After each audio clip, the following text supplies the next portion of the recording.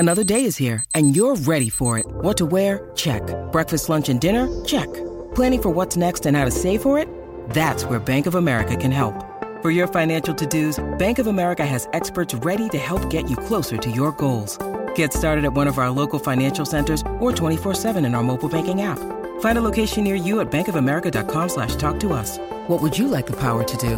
Mobile banking requires downloading the app and is only available for select devices. Message and data rates may apply. Bank of America N.A., member FDIC.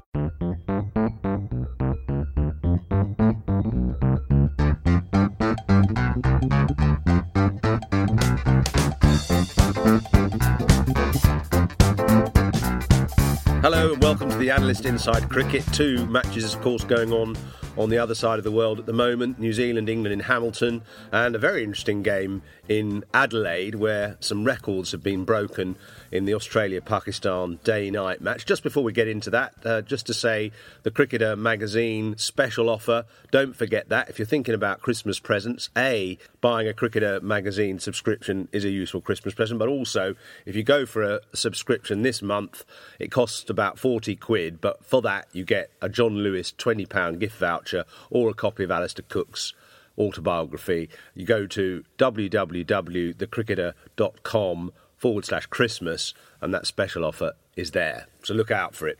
Simon Mann, you're in Hamilton.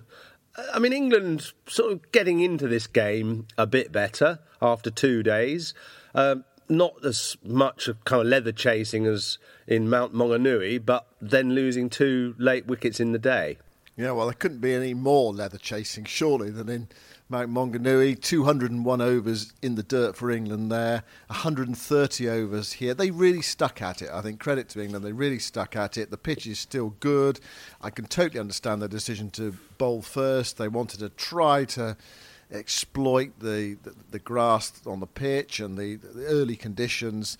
They always knew it was going to be tough. It wasn't going to be a 150 all-out, 200 all-out sort of pitch. They knew that, and both sides knew that as well. It was just that the stats in New Zealand say you generally bowl first, the pitch gets better for batting as the match goes on, and now England have to make that happen. Now, they've lost a couple of early wickets.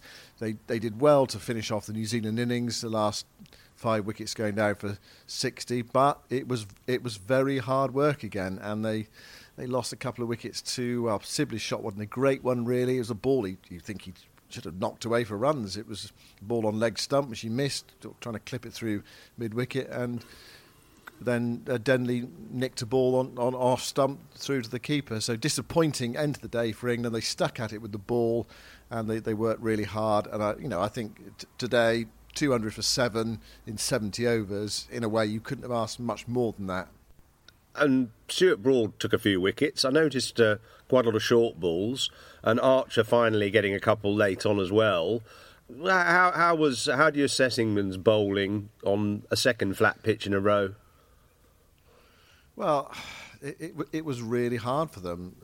They had to work extremely hard, and there was a passage in the afternoon where it was 53 overs without a wicket. They did not take a wicket from 7 minutes past 11 till 3:30, 25 to 4. It felt like same old. BJ Watling digging in, blocking mainly, and just picking off the odd bad ball. I mean, it was not a thing of beauty, really. It was hard work for everyone that was there. I think, for Watling himself, England's bowlers, fielders, spectators, commentators. It was not that entertaining, but Stuart Broad just found something before tea, and what he did was he actually bowled from a yard further back, and it just surprised Watling. It bounced a bit, took the shoulder of the bat, and he was caught in the gully, and from there England began to make progress. Broad got another wicket with a short ball that was pulled down to Archer on the fine leg boundary. Archer took a wicket with a short ball. Actually, the short balls worked for England, and Wokes bowled a ball that took the glove of Tim Southey, and he was caught behind. There was a fortunate wicket at the end where Wagner just clipped a low full toss to mid-wicket. England finally got a bit of good fortune. It's not easy out here. It's the Kookaburra ball. The pitches are flat. And as matches tend to go on in New Zealand, the scores actually increase in the second and third innings. And that's what England are banking on. Whether it'll happen or not, they're under a bit of pressure now, but someone's going to have to come out on the third day and play a big innings, basically. Someone like Joe Root Ben Stokes, someone's going to have to get, not just 100, because Latham got 100 and they only got 375 New Zealand. Someone's going to have to get 150, 180, something like that, if England are to have a chance of winning this game. There is a stat, actually, which came out of the Australia match, that the figure of 376 more or less guarantees you're not going to lose a test match. Apparently, anything above 376, and you tend to win a lot more test matches than you lose in the first innings. So New Zealand were spot on there. It's interesting, isn't it? You say that Stuart Broad bowled one there from a 23 yards, sort of behind the crease kind of thing. I just think there's a lot lacking in ingenuity from bowlers generally. I mean, I've been watching the Australia-Pakistan game, Pakistan in the field for 5 sessions at least, and, just leather chasing again all the time, only took 3 wickets in that time. And some of these bowlers, they're young and fairly inexperienced, but they show quite a lot of changes of pace and different styles when they're playing white ball cricket. But when they're playing a test match, you don't see any of that. You don't see Yorkers, you don't see slower balls, back of the handers, slower ball bouncers, things like that. You just don't see any of that, or indeed a 23-yarder. It's odd, isn't it, that the players can't... batsmen have converted many of the skills from T20 into Test cricket, which is where, Stokes was able to play that amazing innings at Headingley, for instance. But bowlers don't seem to have done that. Yeah, it's a really interesting point. Stuart Broad was saying after today's play, they sort of had to find different ways of taking wickets, trying different things. And one of the tactics was to bowl short with men back, and we've seen that quite a bit in the series. Perhaps they went to it a bit quickly at the Bay Oval. He said top of off stump out here just doesn't seem to work. Batsmen do not nick off, so you have to be creative as a bowler. I'm not quite sure why that is, actually, Yoz, why we don't see more of the white ball skills in Test cricket. What's your theory on that? Well, I don't know. Is it a mindset thing? That the coaches sort of say, right, top of off stump, hit the length, all that kind of bowl in the right areas kind of approach. That cliche I absolutely hate.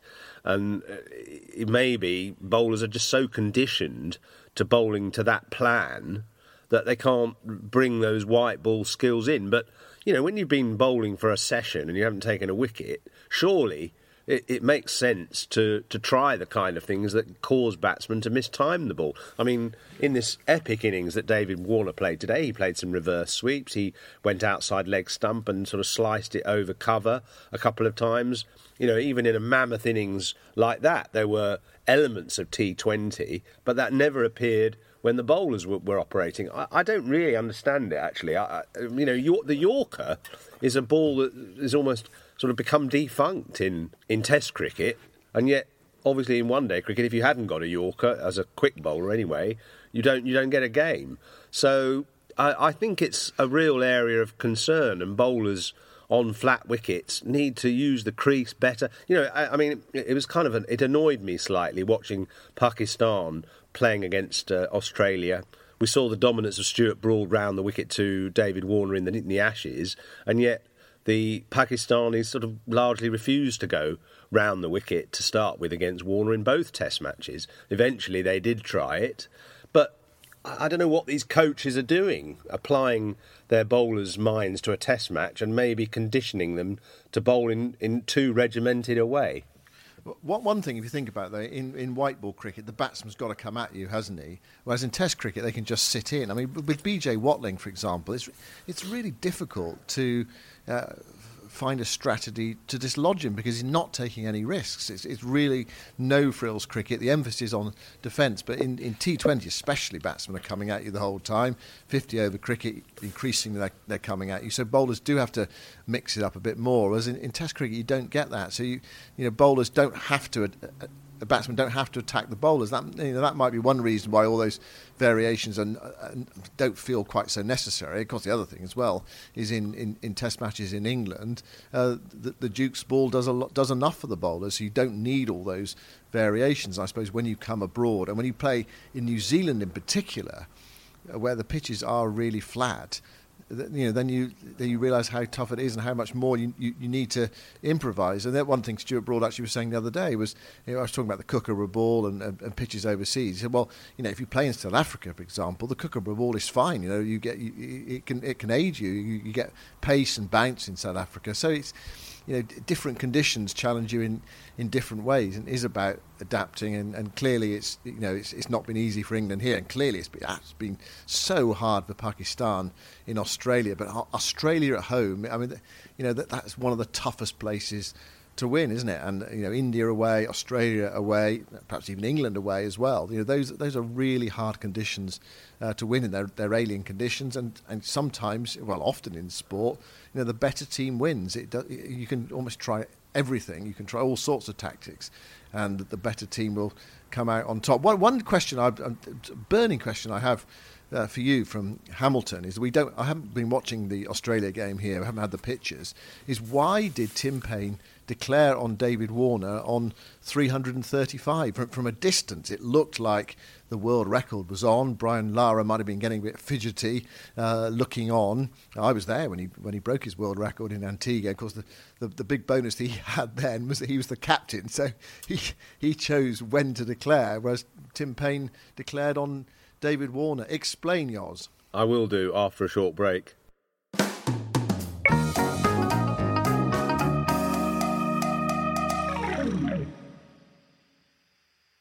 Yeah, well, I've been watching the Pakistan-Australia game for 2 days in Adelaide, and you asked about Tim Payne and why he declared on David Warner on 335.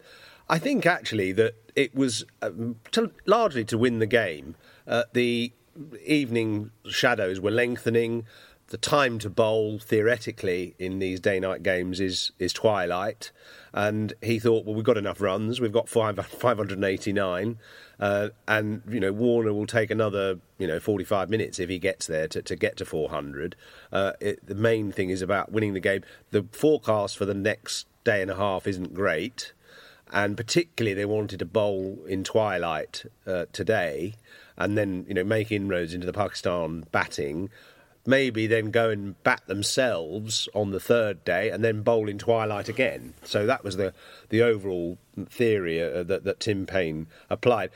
I mean, it's an amazing thing to watch, actually, the way that David Warner, I was going to say ground out 335, but he didn't, actually. It was incredibly fluent, his innings. In fact, I looked up his strike rate compared to Lara in his 400, and it was a lot quicker. Warner was scoring at a rate of 80 per 100 balls, whereas Lara only at 68. And you think of Lara as being a very fluent, dashing sort of stylist, even in a long innings like that, but Warner was quicker. His stamina, because of a lot of the time the running between the wickets was one of the features of his innings, the stamina he showed was incredible. The pushing for twos and threes, often running other people's runs, not just his own. Several times he had to jump 3 times into the air to celebrate milestones, 100, 200 and 300. And his leap got higher and higher each time, not just in the exaltation of what he'd achieved, but just in this sort of adrenaline that obviously was keeping him going. I thought it was quite sporting, actually, that the Australians did declare at that point. It was a forlorn experience for the Pakistanis bowling on that track. I mean, what sort of annoys me slightly is that teams do come to Australia without really preparing themselves properly, mentally or selectorily wise as either. I mean, to pick debutant fast bowlers who've hardly played any first-class cricket, never mind Test cricket, just seems a total mistake. Yasir Shah averages 84 in Test cricket in Australia, and yet they're still banking on him as the fourth bowler. So they came into this game with Shaheen Afridi, who's an excellent prospect but has hardly any experience. Mohamed Abbas, who was dropped strangely for the first test, but doesn't really quite have the skills to make the ball move around in Australia. He relies too much on seam movement. It isn't all that much pace. And then a debutant as the third seamer, Mohamed Musa, plus Yashir Shah, plus a couple of occasional spinners. Well, even top-line spinners struggle in Australia, never mind occasional spinners. So they did get their selections, their planning for this tour completely wrong, Pakistan. But having said that, it was an amazing day of record-breaking, not just David Warner's 100, which was the first 100 ever made at the Adelaide Oval in a Test match, overtaking the great Don Bradman's 299 not out. Also, it was the second highest score ever made by an Australian, so Warner overtook the 334 made both by Bradman and then Mark Taylor. So he was second only in the end. He's second only in the end to Matthew Hayden's 380 against Zimbabwe. And actually, it was quite nice that Mark Taylor was there at the ground, applauded Warner when he went past his own score. It's a nice story, actually, the Taylor one, because he got to 334 and knew it was Bradman's highest score, so didn't want to go past it, so declared on himself, actually, about, 15 years ago or so. And then it was Matthew Hayden who ruined that by then going past both of them and posting Australia's highest ever individual score. So Warner's now in second place. I think it was the right decision. And sorry, talking of records, also today, Steve Smith, who has played only a sort of small role in the match, got to 36 before a wild slog cost him his wicket. But he has become the fastest ever to 7,000 Test runs. And I've got the list of batsmen here that made 7,000 Test runs in speedy time. He's 10 tests quicker than Wally Hammond or Virender Sehwag, 15 tests quicker than Sachin Tendulkar, 9 tests quicker than Garfield Sobers, 24 tests quicker than Viv Richards, getting to 7,000 Test runs. So, an amazing performance by Steve Smith in such a short space of time to get past the 7,000 runs. Of course, the one guy he can't eclipse in terms of scoring rate is Bradman himself, who's not on that 7,000 run list because he fell 4 runs short. It's been great at Pakistan, though, because they've actually found a way, haven't they, really, of limiting Smith in this series. And basically, the way they've found of doing it is just not letting him bat. They don't take enough wickets to get him in. Yeah, the key to getting Smith out is only allow him in at 350 for 2, and then he doesn't know what to do. He's so sort of overstimulated and almost exhausted by watching the game and kind of thinking about his innings for several hours that by the time he gets out there, he's completely spent. Yeah, it's a bit different from Stuart Broad nipping out David Warner in Warner averaging 9. It's been a remarkable transformation, and not surprising, I have to say. Warner in Australia, he averages about 61. Elsewhere, is much, much lower. The gulf is enormous between home and away with Warner. Just on the record, though, Yoz, was there sort of a sense in the crowd? Were people getting excited that that a world record could be on, or did they sense a declaration was coming? Good question. Shane Warne was getting very excited on commentary, talking about the 400 constantly from the stage when Warner was on about 270. He said, the 400's in danger here, when Warner was about 270. But I think with the crowd, they were just enjoying Warner's rehabilitation. I mean, it is an amazing story of redemption, isn't it, really, from not only from the Ashes, where he averaged 9, but of course from the Sandpaper Gate scandal as well of 18 months ago, a man in disgrace. And actually, if you look at his scores, since he came back into the side this summer in Australia, they've played 6 T20s and 2 Test matches, and Warner has scored, and I just added it up actually, he's scored 776 runs in those T20 games and the 2 Test matches, and he's been dismissed twice. So his average in this summer of international cricket in Australia is 338. I think it's just incredible, isn't it? Absolutely phenomenal. In a way, no surprise. I mean, well, those huge numbers are a bit of a surprise because you can never predict that. But he's just such an effective player in Australian conditions. He really is. And England would be hoping that by the time they get there in, 2.5 years' time, whatever it is, or 3 years' time for the next Ashes series, that he'll be a bit over the hill, and his career might be in a dip, because if he's not, him and Smith and Labuschagne, whoever else they discover, it's going to be very tough for them, despite that sort of 3-year plan they've got to try to win back the Ashes.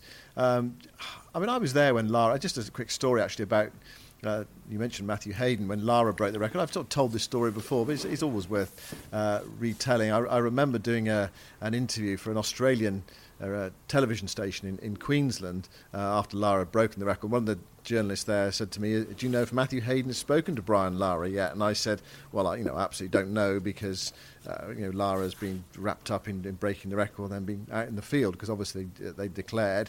And then on the phone I was using, the mobile phone I was using, about an hour or so later, 2 hours later, it rang, and there was an Australian voice on the end of the phone, and it said, "This is Matthew. G'day, this is Matthew Hayden."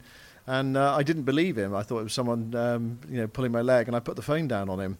And of course, he rang back, and eventually, at the end of the play, I actually took the phone that Matthew Hayden was phoning on, gave it to Brian Lara in the West Indies dressing room, went into the West Indies dressing room. Viv Richards, who was the coach, then invited me in, and spoke to Brian Lara and gave him the phone, and he sat down and had a chat with Matthew Hayden, who congratulated him. But it was close to a situation where I gave Matthew Hayden the bum's rush, because I just simply didn't believe he was on the other end of the phone. Obviously, lots of enthusiasm still for Test cricket in Australia. A big crowd today in Adelaide, round about 35,000, even though it's a bit of a one-sided match and a one-sided series. How about the feelings about Test cricket in New Zealand? I worry about Tests generally. I mean, firstly, it annoys me that the Test series in New Zealand isn't counting in the World Test Championship. Secondly, it annoys me that these series are 2 Test series. I mean, I think 2 Test series should be banned. I think they're absolutely ludicrous. And what is the enthusiasm for Test cricket like in New Zealand from your recent experience?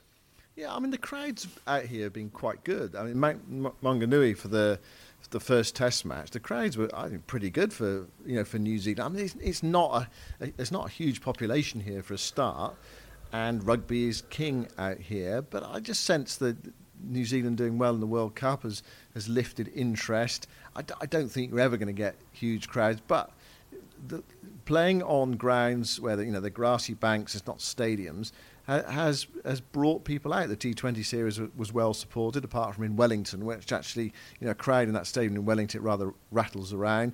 Crowds in the Bay Oval in Mount Maunganui were very good for 5 days. It helps, of course, that lots of England supporters have come out here, and that gives it a really good atmosphere, and that the crowds here have been reasonable. I don't think you're going to have people queuing around the block necessarily to get into grounds in New Zealand. But the profile, media coverage, what's that been like? Yeah, well, I mean, it's on Sky Television here. It's on ball by ball coverage on the radio. It's in the newspaper. I always feel that a tour of New Zealand always feels, I think, more low key than perhaps any other tour. But the West Indies now, actually, I feel when you go to the West Indies, the interest isn't quite there for the cricket. White ball, yes, a little bit. T20, yes, but Test matches, no. But the thing is, of course, lots of England supporters go to watch in the West Indies. But I always feel, a tour of New Zealand is quite low key, and I think they accept that they build from a relatively low base. They've done extraordinarily well, actually, in terms of the number of players that play and the level that they've achieved. They really have. When you consider that, for example, 1946 and 1973, Australia didn't play them, and gradually, in my lifetime, as a team, they built and built and built, so they are, really competitive. They're number 2 in the ICC Test rankings at the moment, and of course they reached the World Cup final. They're a really competitive side, and someone like Daryl Mitchell came in today. No Colin de Grandhomme, he's injured. Daryl Mitchell comes in, 73 on his debut. Mature cricketer, 28 years of age, slotted in, played very well. They're a really competitive side. I don't think they're ever going to have huge crowds, except perhaps for the really big matches. And I was there at Eden Park when the World Cup semi-final 2015, huge crowd. That is the sort of occasion that's going to get everyone's juices flowing out here. But Test match. Goodish crowds, but not that sort of bursting at the seams crowds that you see some see in England, for example. because it's good to see the Australians really supporting it, and actually also to see the players so up for it as well. Warner clearly really exultant after that landmark that he achieved today. Remember, he's a guy that came through the T20 system and has now made 24 Test hundreds and the triple hundred that is now the feather in his cap kind of thing. And a younger player like Marnus Labuschagne, who made a maiden 100 in that first test at the Gabba, followed it up with another 100 here. Very, very accomplished innings as well, batting at number 3. And interestingly, clearly a young guy really focused on playing the long format, even though he's got the skills to play the shorter format. And apparently he practices quite a lot by using a surfboard to bounce balls off with his mates. They skim balls off a surfboard and you have to sort of fend them off. Presumably this is a tennis ball rather than a hard ball. But it's just good to hear that there are players using their imagination to try and hone their skills for the longer format. Yeah, I mean, you think, Don Bradman, what was it, famously used to hit stump and a golf ball. Stump and a water tank. Yeah, well, it sharpens up your hand-eye coordination, doesn't it? And Labuschagne's an interesting one, isn't it? You wonder with Labuschagne what would have happened if Jofra Archer hadn't hit Steve Smith during the Lord's Test match. That's right. When he would have got a chance, whether he would have got a chance during the Ashes series. He might not have done. He was on the sidelines until that game, and then suddenly came in, did well, and then he has not looked back since. No, in fact, he is the leading Test run scorer in 2019, amazingly. He's got over 800 runs, even overtaken Steve Smith now. So really someone to look out for in the future, and just a very, very determined character. The Adelaide Oval has been populated today, by the way, by lots of people dressed in the Richie Benaud cream blazer and grey wig, with their foam microphones, Channel 9 microphones. It's been Richie Day. It's Richie Day at almost every test ground in Australia now, one of the days. And you get about 200 of them all dressed as Richie Benaud. So fantastic to see. What a great man, what a huge loss he has been to the world of cricket and the world of commentary. OK, well, that's it for today. We'll look back at the remainder of these test matches in the next couple of days. Thanks for listening.